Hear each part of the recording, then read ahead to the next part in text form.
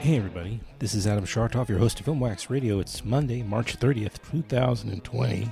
Still quarantined. I hope you're okay. I hope you're healthy. I hope you're safe. I hope your family is healthy and safe as well, and your loved ones. The family and loved ones aren't two separate groups necessarily. I just sort of spoke clumsily. Anyway, this is episode... Remember, I told you extra episodes I'm going to be posting. I don't know. I feel like posting more frequently. So I'm going to post twice a week. On this episode, old friends of the podcast, Michael Galinsky and Suki Hawley, are back. Michael was on episode number 2 of the podcast.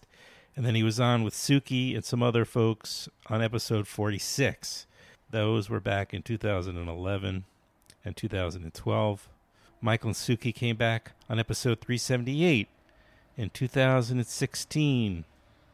And then on 488 in 2018. And now they're back on here, episode 606. Why? Well, they're prolific. They've always had a new film. They've got a bunch of films, quite a few, but they don't have a new one. But the next best thing, you know how these watch parties are taking off now on Facebook and all? Well, they're doing a week or more longer watch party. Every night at 8 o'clock Eastern, they're posting a new one of their films. And this is already tonight, I think, evening number 3. On Saturday, they started on Saturday, this past Saturday.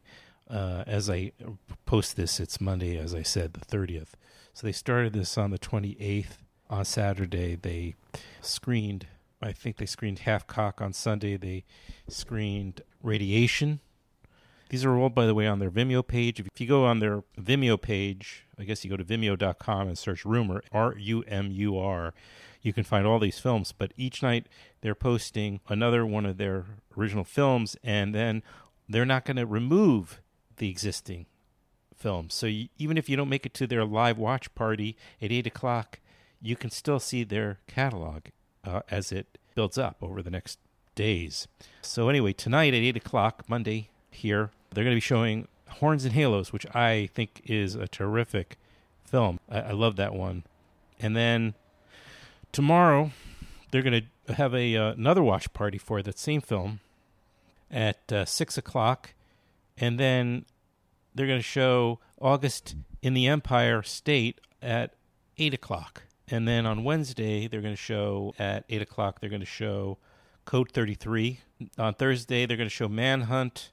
Friday, Battle for Brooklyn, which was how I originally found them. I had them on a bunch of times. We did a number of screenings in Brooklyn together. Saturday will be Who Took Johnny? And then on Sunday, April 5th, All the Rage. And on the 6th, Working in Protest. So, again, you don't have to go by this. What you do to see what the films are, go to facebook.com/rumor, R-U-M-U-R. There's also an invite out there on Facebook, which will probably give you the schedule as well. But we'll post all the dates and the times on the show notes in case you're interested. And these two great filmmakers, I met these guys back, oh my gosh, I'm going to guess it had to be 2007 or, no, not that long ago. Let's say 2008 or 9. My then wife and I were looking for a nanny, and we decided we would share do it part-time. So we ended up sharing with Michael and Suki, and they lived in Brooklyn, not far from us. And then all of our kids ended up going to school in Clinton Hill together in Brooklyn, and for a number of years. And then we stayed in touch and stayed friends because I started this film series.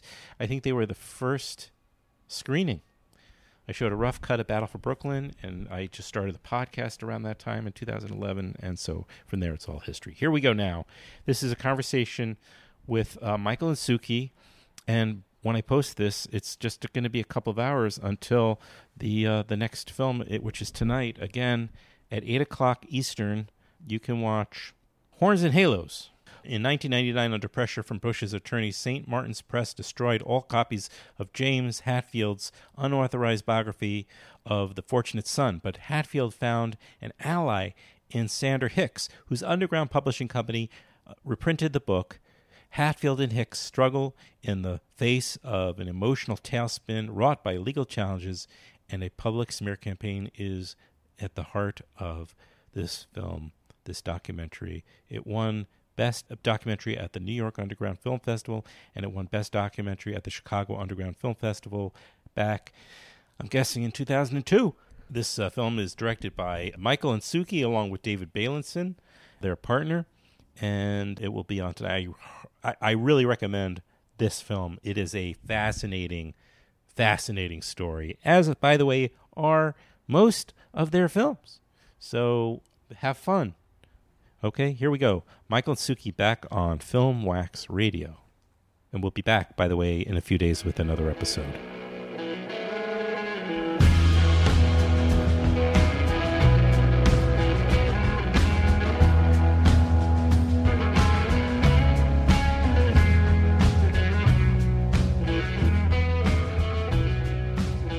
I'm still kind of catching my breath. I've been walking down and up steps.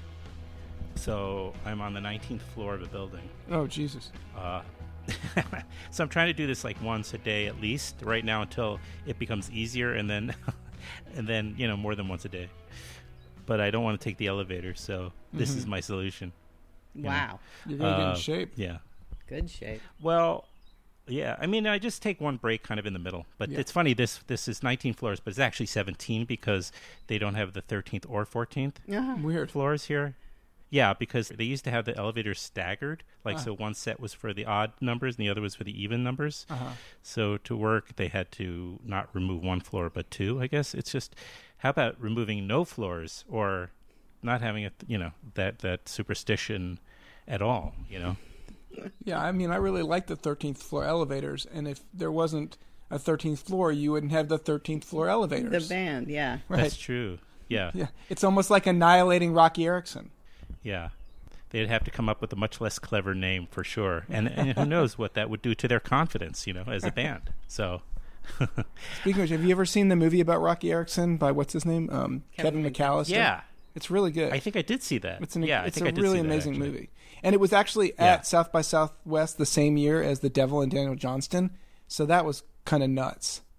That has to be, that'd be a good year. What year was that, do you think? It would have been 2006, I think, because that's when we were there with Code 33, and I think it was that same year. I see. How are you guys holding up? We're fucking great. We're pretty good.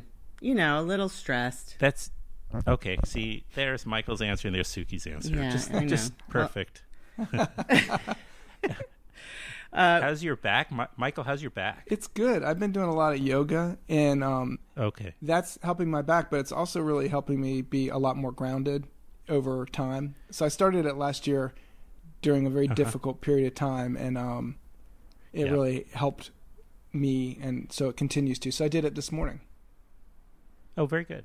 Actually, that's funny that the way we answered that question, how we're doing, is kind of like it's perfectly us and there's a short that we're showing on this looping film festival thing called Lost in Spain, and about the making of Radiation, and we're playing to type. And so Michael's extra optimistic and everything's going to work out, and I'm extra oh my God, this is ridiculous, this isn't going to work. And basically we just sort of did that when we said how we were. And it's funny because that little piece is kind of a faux documentary in the same way that Radiation and Half Cocked are kind of in that line of playing with the real people playing themselves. And so we were kind of playing ourselves, but we kind of faked it as if someone was filming us for a documentary while we were making the movie, but we shot it all in our apartment in Brooklyn after we shot the movie. So, and it was all for that split screen show on IFC. John Pearson did, a show about like independent film way in the 90s. I don't know if you remember that. He was 99. Yeah, IFC sure, of channel. course. They think they're playing them on the Criterion Channel. Oh, cool. Oh, Yeah. Cool. It'll Split probably screen? look better than ours. Split screen, yeah. Yeah. Those are on the Criterion Channel. Oh, cool. Yeah, I remember those though very well. Well, glad that you guys are okay. And I asked also about your back because it kind of bridges the last time you guys were on the podcast with all the rage. So Yeah, that is weird. It was 3 days after he who shall not be named was named. Was anointed. Oh, right. That was a crazy time because on the way to meet you, we happened to run into several random protests, like just people protesting. And then as we left you, we ran into Reverend Billy doing a protest under the arch. Yeah, it was weird. He was doing this random protest under the arch, and I filmed it. They were actually just basically reading the Bill of Rights out loud. And it was surreal because, he's in almost in many of our movies. He's in Horns and Halos. Yeah. He's in Battle for Brooklyn. He's in, of course. Yeah. He's in August in the Empire State. He's in the Broken Angel movie, if we ever get a chance to finish that. He's in Working in Protest. Yeah. So how funny. Amazing. Do you remember that? Do you remember when we used to protest at the beginning of the administration? Yeah, right. Exactly. When it felt like it could do something. Going to airports. Anyway. Right, before our spirits were completely crushed. Crushed like cockroaches into the heel of a giant dinosaur. Yeah. But by the way, I do remember once I was driving up, maybe like what streets go up from 5th Avenue to 6th Avenue and Park Slope, but I was driving up towards the park, so up the slope, right? It must have been the summer or warm out anyway, because bicycling right past me was the Reverend Billy with his daughter on his, like on his back or behind him, or I can't remember exactly. But anyway, he was biking and struggling, So I was just rolled down my window and I said, hey, because I had, tried already when we were doing those Brooklyn Reconstructed screenings back in the earlier part of the decade. We were trying to get him to do a number of the Q&As and just participate in our screenings at the Ethical Society. Do you remember that? Yeah. So he knew, I'm sure he had gotten emails from me, but he didn't come to any of those. So when he rolled down the road, I said, hey, Reverend Billy, and he smiled, and I said, it's Adam from Film Wax, so he seemed to know who I was. I like to think so, that I had a moment with him like that, because, he was really just working hard to get that bike up to the top of the slope there. Anyway, wow. He is a pretty incredible in person, and what he and Savitri, his partner, do is just, it's constant and overwhelming. Yeah. They're just always out there trying to bring light to things that nobody wants to see. In a light way, yeah. Sometimes. Well, I'm changing my feeling to that the core problem is actually the media, but this is me catching up to probably reality, but they just have to stop covering him right now. And there is this imperative that they have to, let's just televise everything the guy says, even though they're lies. It's they're become culpable, to me. They do. I turn it off. But I think we as individuals have to turn it off. I haven't watched it since the first couple days because he's just lying, and he's just creating these false narratives that the press is all lies. Look, the press is not perfect, obviously, in the sense that they're actually even running his lies, but it's crazy. We just have the Wizard of Oz has come out from behind the screen and he's screaming and no one's pointing it out. No one's pointing out that he's naked. And that's the last thing we want. Yes. Literally or otherwise. And we'll get to the film festival in a moment, the Watch Party Film Festival. But there's the sense that I get right now that with the economy absolutely coming to a halt, that we're going to have to get back to basics. Yeah. There's no way for us to survive economically if we don't just go back to basics think, I mean, like a city like New York, I guess, isn't representative of the rest of the country, I guess. Things are just, it's insane, trying to survive in the best of times. So, as we all know, Yes. We all suffered or are dealing with, whether it's just paying the bills to paying for medical and insurance related things to whatever it is, Yeah. So enough is enough. I mean, yeah. Well, that is a big part of the reason that we decided to just, slide down the East Coast to Chapel Hill, where I'm from, because it's just a much calmer, more livable time. And it actually took me like a whole year to kind of get that frantic energy to settle a little bit, because you just, in a way, in order to survive in New York, you kind of have to be a little frantic and overhyped. And it's really, it's wearing. And I'm thinking a lot about Brooklyn and New York right now, because the interesting and amazing thing about, say, the internet and things like Facebook is I feel very connected to all of my friends in New York. I almost feel like a half of me is in New York, because most of what I'm seeing is the struggle that people are facing. And then one thing I saw this morning, I can't remember the name of the street. It's just south of Fort Greene Park, behind the Brooklyn Hospital Center, and a guy just stopped and live streamed them carrying bodies out of the Brooklyn Hospital there, screaming, "This is real! This is real, people! This is real!" And it felt so visceral, because I used to ride my bike there several times a week, to get over to downtown Brooklyn or whatever. So even though I'm not in New York, the piece of you is always there, because, as it's been said, the streets are inside of you. Oh, of course, you have a deep emotional. Your daughters were born in Brooklyn, correct? Yeah. Yeah. You have a lot of very important things happen. I mean, you were living there for a long time. You made a number of films there. I can imagine that it's extremely, you have a deep, deep connection and bond to. It's hard. That area of the world. Yeah, sure. And right now it's the epicenter of this deadly virus, and we're in real danger here. It's right. I don't think enough people are actually just putting it in those blatant terms, but this is a life and death situation, and there is no leadership. Right. I mean, there is, but there isn't. But the upper leadership is making it even harder.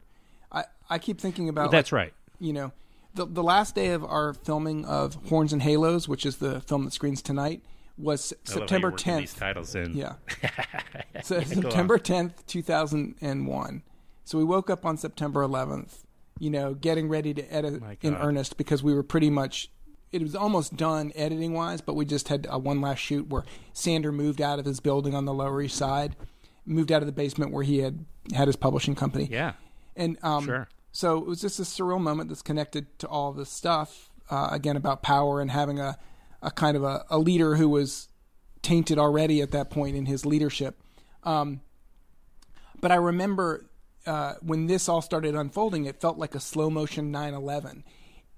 But it's kind of the 9/11 that we feared the most. So on that day, this terrible thing had happened, but the real fear was, what's going to happen next? Like, is there going to be a bomb on the subway? Or what have they planned? How's the terror going to unfold? And then two things come to mind is that happened on Tuesday. On Thursday, Giuliani made sure that the garbage got picked up, and something about that was so profound. Like, okay, we're getting back to normal life somehow. And the opposite is happening here, which is that it continues to unfold in more terrible ways. And so it's just there's kind of weird parallels in those moments. Yeah. But this one feels worse in a way, also because it is actually, even though it's very much a New York moment, it's a universal a moment throughout not just the country but the world, in which we're all experiencing this at once. And what is that going to mean? Yes, the world feels smaller at one. Go ahead. I'm sorry, Michael. No. I'm just saying, what is that going to mean going forward? Like, it could mean that we fall under like a dystopian autocracy, all around the world, or people rise up, collaborate. Countries rise up and collaborate, because really the only way we're going to get through this is, collaboration and support. Right. The world does feel smaller on a certain level, because we all are sharing this experience. So, and a great leader right now, and again, we're talking about on the global scale, like the president. It's such an opportunity, just to symbolically speaking, which means a lot. Just saying, hey guys, we will make it through. A message like that would go so far. Yeah. And it's such an opportunity to turn this into like in a way that 9/11 gave us for at least a number of months, if not a year or so, where we were really unified. And of course, that could even have been built upon even better, but it is what it is, But this is like, you're right, as you said before, he's not only not doing that, he's actually making it worse. Exacerbating it. I know, and it's funny because we actually... adding fluid to the flame or what have you, We were talking to our daughter Fiona about, and she was shocked to hear that there was a 6-month period where we actually felt like, good about Giuliani. Mm-hmm. And there was, right. I just remember that, the garbage got picked up. I mean, he was like, this is all going to be okay. And he made us feel like everything, I mean, even though he's now the henchman of the obfuscator in chief, it's like he was good. And that was an example of what made, like you said, it could go really long and far just to be a leader and not, blaming everybody else for all the problems. Yeah, and everybody is actually looking up for this, for that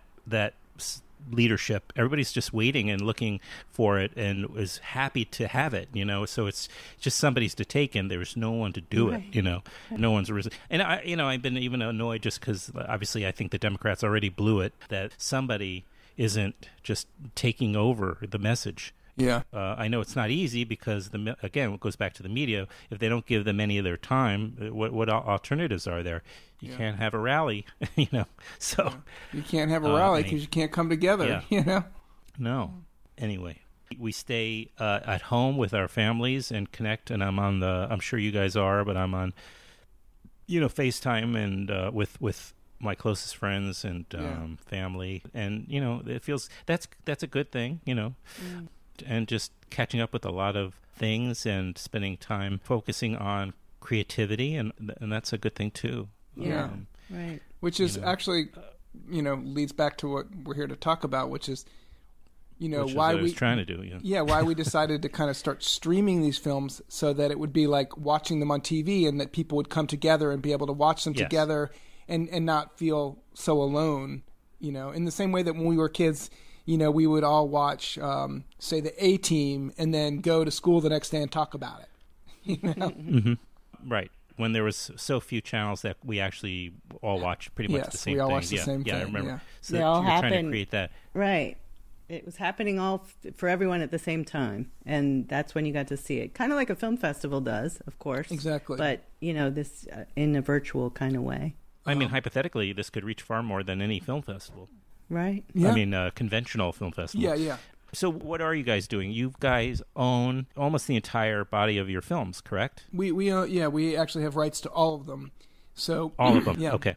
Some of them had been, given over to like A&E for 7 years or 10 years or HBO for 3 years, but they're all now completely in our control. So we have the right to just go ahead and put them up and make them free and stream them. And what we decided to do, it actually didn't start out as doing a film festival. We just said, hey, let's just do Half Cocked and stream it to bring, a bunch of people together and watch that together.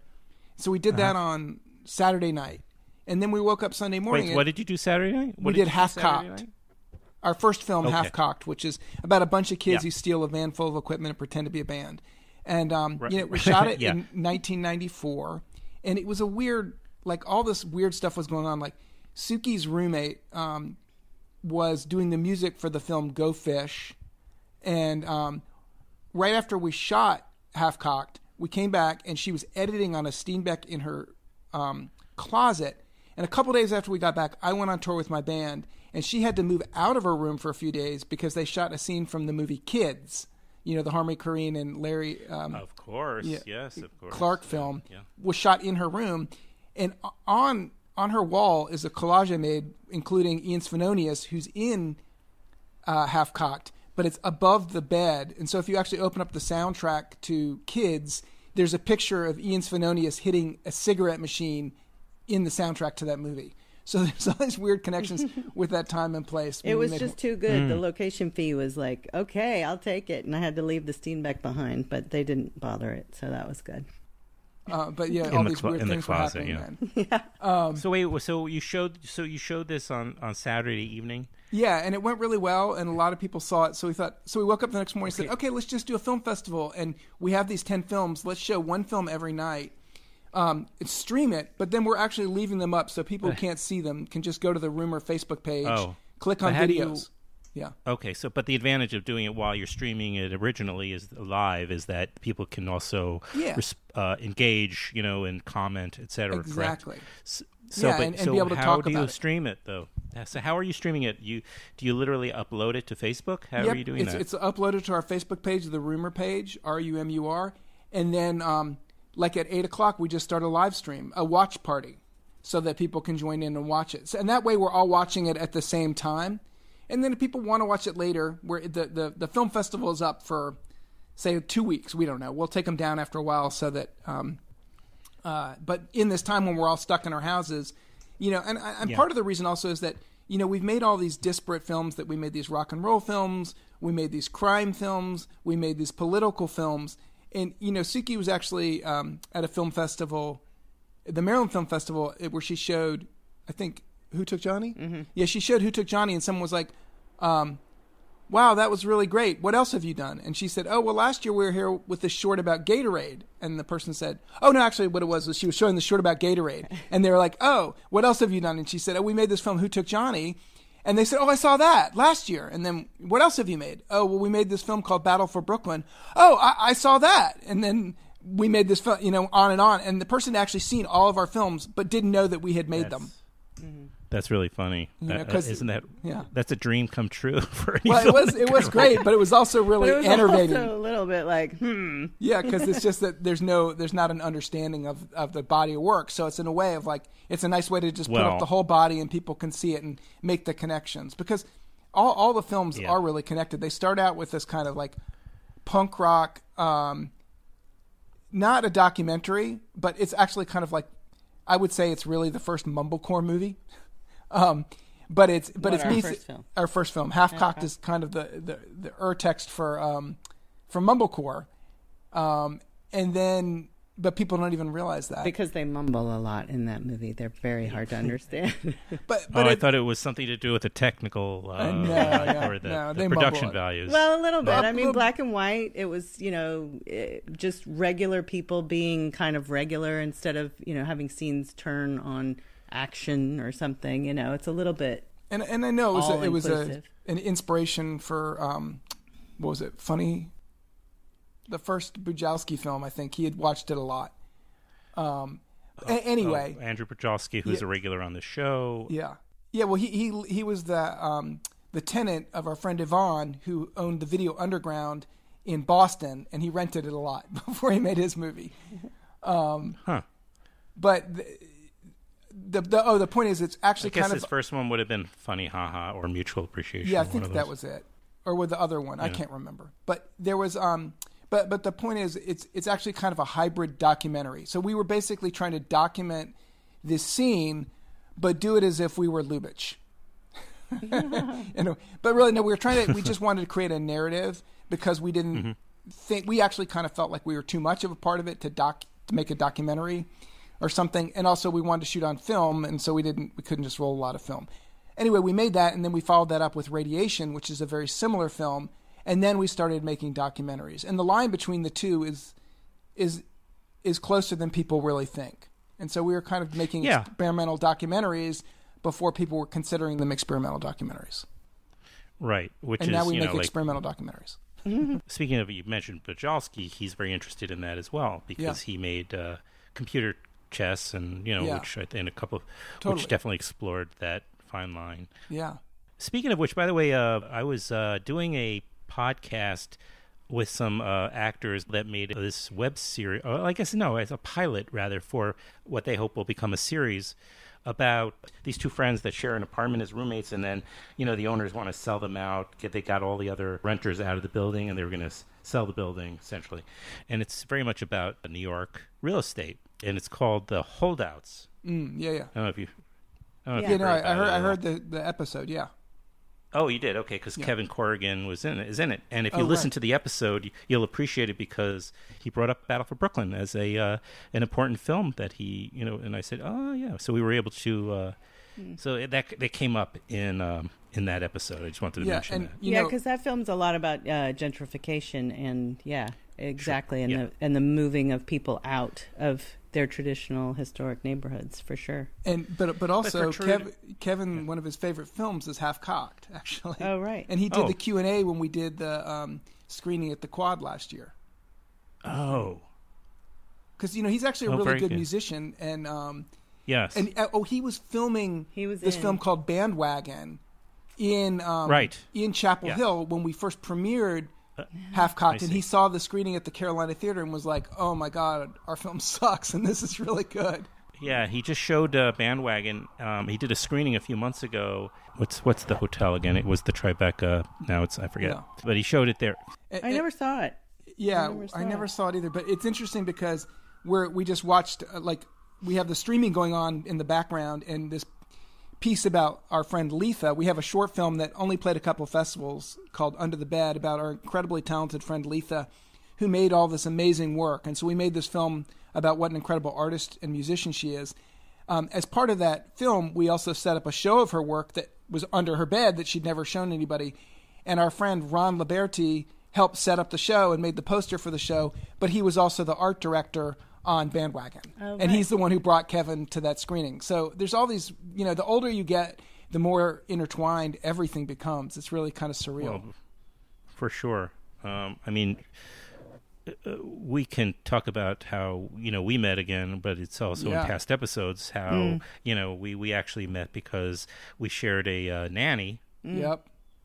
Who was And then- incredible. and then our kids end up going to school together, and then we end up having more connections because of the whole film connection. So Yeah. things keep bringing us back together. Right.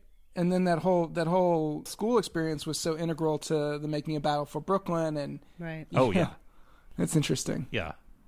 Well, and I think it rings a bell with people like Kevin, and myself for sure, who are born and raised here. It's interesting, made by, folks that are not even from New York, but you Yeah. got it. You hit the nail on the head with Battle for Brooklyn, and it really connected with a lot of people. Obviously, certainly there was the activist community at the time that made complete sense, but also just for folks that really have seen their city dismantled, and taken over by Wall Street and the corporate culture, and that's why I honestly wouldn't even feel bad about moving from New York. I mean, I miss everybody, but I don't feel it's not like I wouldn't feel like I'm leaving the city that I knew that I grew up in. Yeah. I mean, I I miss think it that's already, kind of a and constant. I live here. Yeah, it's kind of a constant that the city is always changing, and I'm For sure. It might return to the bad old 70s. Who knows? Because I think that's just going to be that's true. a hard economic time, and maybe like I was actually recently in Greece, in Athens, and they're having a very hard time, and something about it reminded me of when I first came to New York in the mid to late 80s. It was starting to come out of that bad time, but it was still an incredibly creative time because the rents were cheap, and if you could survive on very little. Like, my first apartment on Avenue B, I paid $150 a month for several years, and that just made it much more possible to be an artist without having to earn a lot of money. And, you could buy breakfast every day for $2.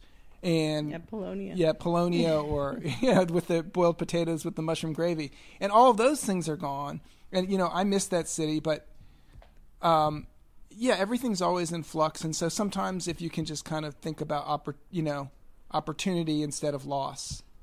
I don't know. But it is interesting that, when we first went out with Battle, people were like, a couple of festivals were thinking, oh, I don't know if this is for our audience. It's such a New York film, and I don't know. Right. And then they would watch it, and it would be like, oh, my God, no, this is totally relevant to what is going on. Yes, it happened to occur in Brooklyn, but, it kind of reveals and did reveal the techniques that were done by the public-private partnerships, that city government would partner with corporate billionaires and try to ram projects down the throats of the citizens, and that was going on everywhere, and people were totally like, oh my God, we see this all the time. I guess the biggest challenge was just getting from, presenting your film to them understanding that, oh, this has universal themes. Right. Getting from point A to point B is the challenge. Once you have them in the room and they're watching the film, you've got them. Right, it's a matter but we of couldn't get them in the room. Isn't was that the always problem? That theaters wouldn't show it. That's always the problem. Yeah.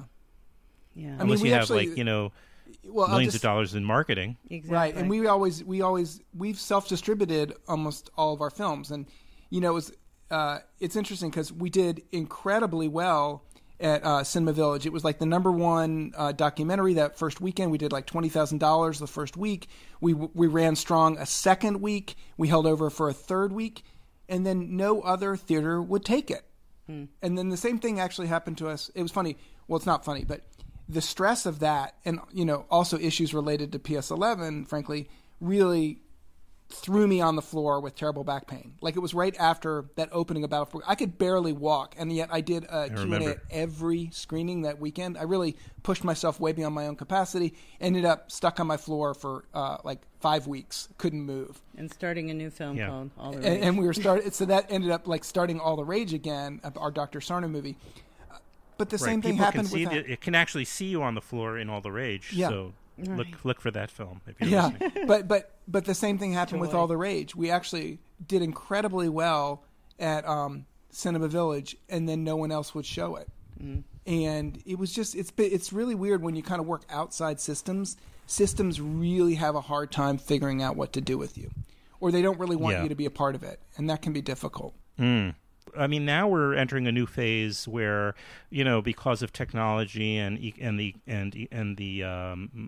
economical side of film, where forever people have been saying, well, the theater experience is there, or there's like a stigma to your film if you don't have a theater. All this, stuff that we've been talking about for years now, like over 10 years since the beginning of streaming. Well, now we're at a new phase where probably theatrical really is going to be, for the majority of films, not even, I don't know. I shouldn't even conjecture on it because we really have no idea what the future looks like as far as that goes.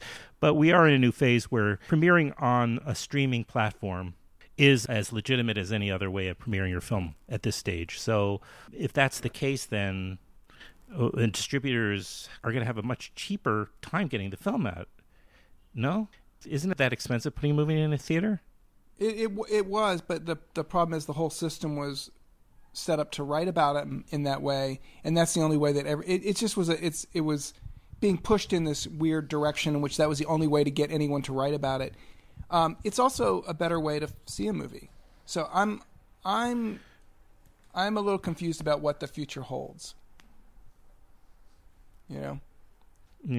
I don't know. I don't. But so I'm going to go back to Half Cocked. Right. We made that movie because I was in a band, and when I was in a band, we recorded a demo, and then someone said, "Oh, we'll put that out as a single." And when we put out that single, there weren't that many singles being put out at the time, so we actually got a lot of radio play, and there wasn't as much competition. By a year or two later, there was an absolute flood of singles, people realizing, oh, I can make a 7-inch and I can send it to radio, and the whole system kind of got overwhelmed. And you kind of see that with, like, when we made our first movie, it was, it was difficult. With Horns and Halos, Half Cocked, we were not actually able to get any film festivals to show it. It was weird. Godfrey Cheshire came to our cast and crew screening and wrote this incredible review for Variety. We didn't know Godfrey. We hadn't met him. A friend had brought him. But he wrote this incredible review. A fellow North Carolinian. Correct? Yeah, fellow North Carolinian. Our friend Phil Morrison, who was also from North Carolina, brought him. And, he was the guy who wrote all the reviews in my local paper when I was growing up. So, I knew who he was. But when he wrote it, we didn't even know it was in Variety. We got calls from every studio wanting to see the movie. Of course, it's a slow, low-budget black and white movie. Even with Clerks, they didn't know what to do with it. And so no one cared. But what was really astounding is no film festival would show it for a whole year. We got rejected from 35 film festivals. And the reason it was so astounding was there just weren't that many films being made. So it was, because it was so hard to make a movie on film at the time. And 5 years later, video happened, and then video didn't look so good. But 5 years after that, there was this absolute flood of video because now you could do them on DSLRs and it looked just as good as film almost. So you have this whole other thing where everything now is all about how things look. And it's weird. Although actually I would make the argument that there is a lot of incredible stuff being made for the streaming platforms as well. So it's kind of both a golden age and an age of overabundance where we can't watch half of the amazing things that are being made. We can't watch more than half. We can't watch even a hundredth. So, it is just part of the, like, we're drowning in wonderfulness. Drowning in our opulence. Yeah. So did you guys show one of your films last night as well? We're speaking on Monday. Yeah, we showed 30th. Half Cocked Saturday night and Radiation, which is the rock and roll narrative film in Spain. Okay. We showed that one last night. We're going to show that one again at 2 for people in Spain so that they can screen it all together at 8. Right, it's 8 o'clock in Spain at 2 o'clock here, right? Exactly. Right. Yeah, and again, the films are still there the next day, or in the next days, so people can just click over to the video section of the Rumor page, and as we show them, we're uploading them on a daily basis. Like I need to go upload Horns and Halos right now, so it'll be there tonight. But I see. So you put it. So it's on Vimeo on your website, but you can embed that into Facebook. No, actually, in order to do it live stream, you have to upload it to the platform, Facebook. So yes, all of the films are on Vimeo, and they're on Vimeo on demand. But we didn't do it where we just made a coupon code or anything. We're just actually uploading them to Facebook so they can stream from there. Mm-hmm. And it's a real experiment. We're trying to figure out, is it better to, do it this way and have them sort of be watched live in a way, or make them available for people to click on and go find them and do it at their leisure. And, we're showing a bunch of shorts all day, hoping to, people will come by and take a look and get a little break and get to see some little nugget of interestingness. I don't know. But I don't exactly know how it's going to work and how people will find it and how people do find it.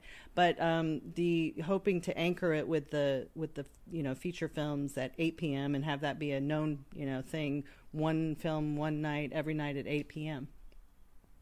Mm-hmm. Tonight's Horns and Halos. Tuesday is... Okay, tonight. What's Tuesday? Code 33. Code 33, the one about the serial rapist in Miami. And that's actually hunting the serial rapist. We don't. Spend time. We almost called it The Hunt, but it actually it's an interesting story where we were trying to pitch a show about this incredible sketch artist. I mean, she's amazing. She went to RISD, and when they would catch people, it would almost look like she had drawn them from life because she was so good at talking to the victims and figuring out how to really get them to draw out what the person looked like. So our partner David went down to Miami because he grew up with her and got permission to shoot some footage to do a trailer. And when he was there, the first case he followed, he called me on Sunday and he said, I already booked you a ticket. I followed these cops around this week. The guy hit again. They linked it to 7 other cases. Get down here. So I took a 6 a.m. flight. By the time I got down there, CNN, MSNBC, everyone was live because it was the biggest story in the country. But I just walked upstairs with the cops and went right into the cop shop. And so all of a sudden, we were right in the heart of the story. And it was a really wild experience. And we had to spend the whole summer filming. And we got this incredible story about the hunt for a serial rapist. And we made this incredible movie. What happened, though, was we made a trailer. We showed that to HBO. They said, great, we'll give you some money for editing. We want to be involved. We showed them a rough cut, and they said, this is boring. Take it somewhere else. So we made the movie. It was great. It got into Miami, South by Southwest, Silver Docs. At South by Southwest, this guy, Greg Rem from HBO, saw it, and he came up afterwards. He's like, that was incredible. I saw Sheila's name. What's up? And we told him what happened. He said, yeah, well, once she said no, she said no. And we got incredible reviews in Variety, Hollywood Reporter, but it was kind of ahead of its time, and so no one knew what to do with it. But the cops, because of their success in the case, got promoted from sexual battery to murder, and they became the first cops on the first 48. So a year later, after this guy who had been caught for the crime escaped from the 7th floor of a jail. And then by tying together bed sheets. Yeah. And then we got permission to shoot the trial, to be the pool camera for the trial. So we ended up making Code 33. We took it apart and made it kind of a 2-hour TV special for A&E called Miami Manhunt, where you start with the original sketch, the hunt for the person, the capture, the escape, and the trial. It's kind of incredible. But it had to be a little bit more TV. So my favorite is Code 33, but Miami Manhunt is pretty incredible. But it's a film that almost nobody saw. Like Radiation, it was a big festival hit, but no one really saw it outside of the festival, which is really disappointing. Wow. Yeah. It's a matter of juggling a lot of disappointment with the we enthusiasm that you bring. Yeah. We had a distributor screening for Code 33, and everyone came, and they all loved it, but they're like, I don't know how to market this. Because, it's like a DV video. I don't know why they couldn't. Because literally, E-Film Critic gave it 5 stars. What's that guy's name? Eric something. Like every review was like, this is amazing. And it's kind of the same as Who Took Johnny.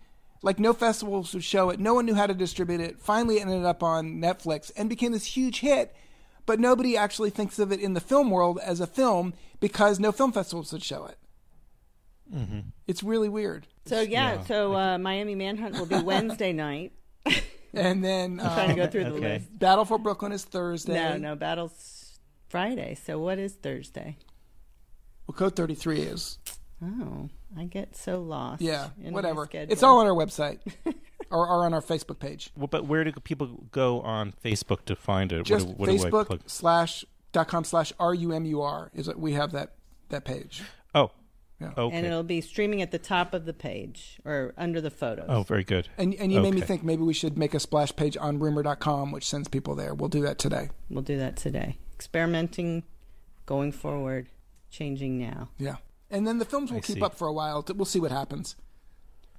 Okay, but very good. They're all, they're all on different platforms as well. Like many of them are on Amazon and iTunes, but all of them are on our Vimeo page. They're all on demand. Gotcha. I'm going to urge everybody to check out all these films. Yeah. When you released Battle, you came on once or twice, 2 or 3 times actually, maybe even on the podcast very early on. In fact, I think, Michael, you're my second guest. Yeah. And you can listen to prior conversations, too, over the years that we've had. I will be tuning in for sure. Awesome. Now, I think I've seen the majority of these, if not all of them already, but I'm going to dust off some of these. You probably haven't seen Code 33. You should tune in for that one. I may not have seen that one. It's and you really, say that's really on good. I mean, it's Thursday? Code 33, what? That is... Oh, my God. It's Tuesday. It's tomorrow night. Yeah, tomorrow night. Miami... Manhunt is on Wednesday. Wednesday. Is on Wednesday. Yeah. And Battle is on Friday. What did you say was on Thursday, though? Oh, I don't know. God. Thursday, August in the Empire State. I'm sorry. August is tomorrow. Code 33. Okay. August is a film I made with, we made with Gabriel Rhodes and Keith Murren. And Gabe is a really great editor and has been doing a lot of other big films recently. Documentaries. Yeah. But we, after Horns and Halos, when the Republican National Convention was coming to New York, I thought, this is something we should do. And I went to like an early meeting of the different protesters, and I stood up and said, listen, this is what I'm thinking of doing. Here's who I am. And they came up afterwards because they'd had the same idea. And so we partnered, and we followed Michelle Goldberg, who is now an opinion writer at The Times, a Republican candidate, and also the billionaires for Bush or Gore, and Sherry Honkala, who was running the Poor People's March. Oh, of course. The billionaires got Sure. cut out of the film. But she did the podcast. But the big focus is on Sherry Honkala, who's amazing, and Michelle Goldberg. So I was following her into all these really dangerous situations during the protest. It's crazy. But it's amazing. It's all this early footage of Sherry with her really young son, and when he was a baby, basically. But she's doing these crazy marches and home, just it's really an intense documentation of the hard work that she does, plus Michelle, plus everybody else. It's a cool weaving together of all the stories. And once again, right. really, She's it holds up. mother of actor Mark Webber. Yeah, exactly. Right, but and this was her youngest son that she. So he's in the film. He's I met him 15 too. or 18 at the time or something. Yeah. Oh right. Yeah. I see. Yeah, we saw Wow. his pretty interesting film at Indie Memphis a couple years ago and got to talk to him about it. Yeah. Oh, right. Also playing with documentary versus Yeah. fiction, because he cast his real life family. Yeah. Right. Exactly. They did the podcast. They did the podcast with that film. Actually, Yeah, it's That's how I good. met He's talented met those too. guys. I agree. He's a sweet guy. Well, guys, thank you, and I'm thinking about you, and I'm going to keep urging everybody to get a good seat to arrive early at Great. the film festival screenings, and get a good seat, get some popcorn, and bring their friends so they can watch together. Bring your friends. And again, the films will be up there for during this kind of lockdown, so that people have them. It's a way to just put them up for free. Thank That's you, nice. and Yeah. we're thinking about you too, Adam, and everybody. Oh, thank you. Yeah. Thank you. It's a delight to see and keep up and catch up with your children. It's they're both so just beautiful and poised, and it's fun to see them grow up. Yeah, we even think from Fiona's afar. going to be there next year. She's hoping to go to Barnard, so hopefully hopefully that happens. Yeah. Hopefully Well, it happens. she'll have a lot of uncles and aunts up here to look after her. So. Exactly. My brother lives a block from there, which is the whole point. Yeah. All right. Thank you. Yeah. All right. Much All right. love. All right. Same here. I'll talk to you later. Okay. Okay, Ciao. great.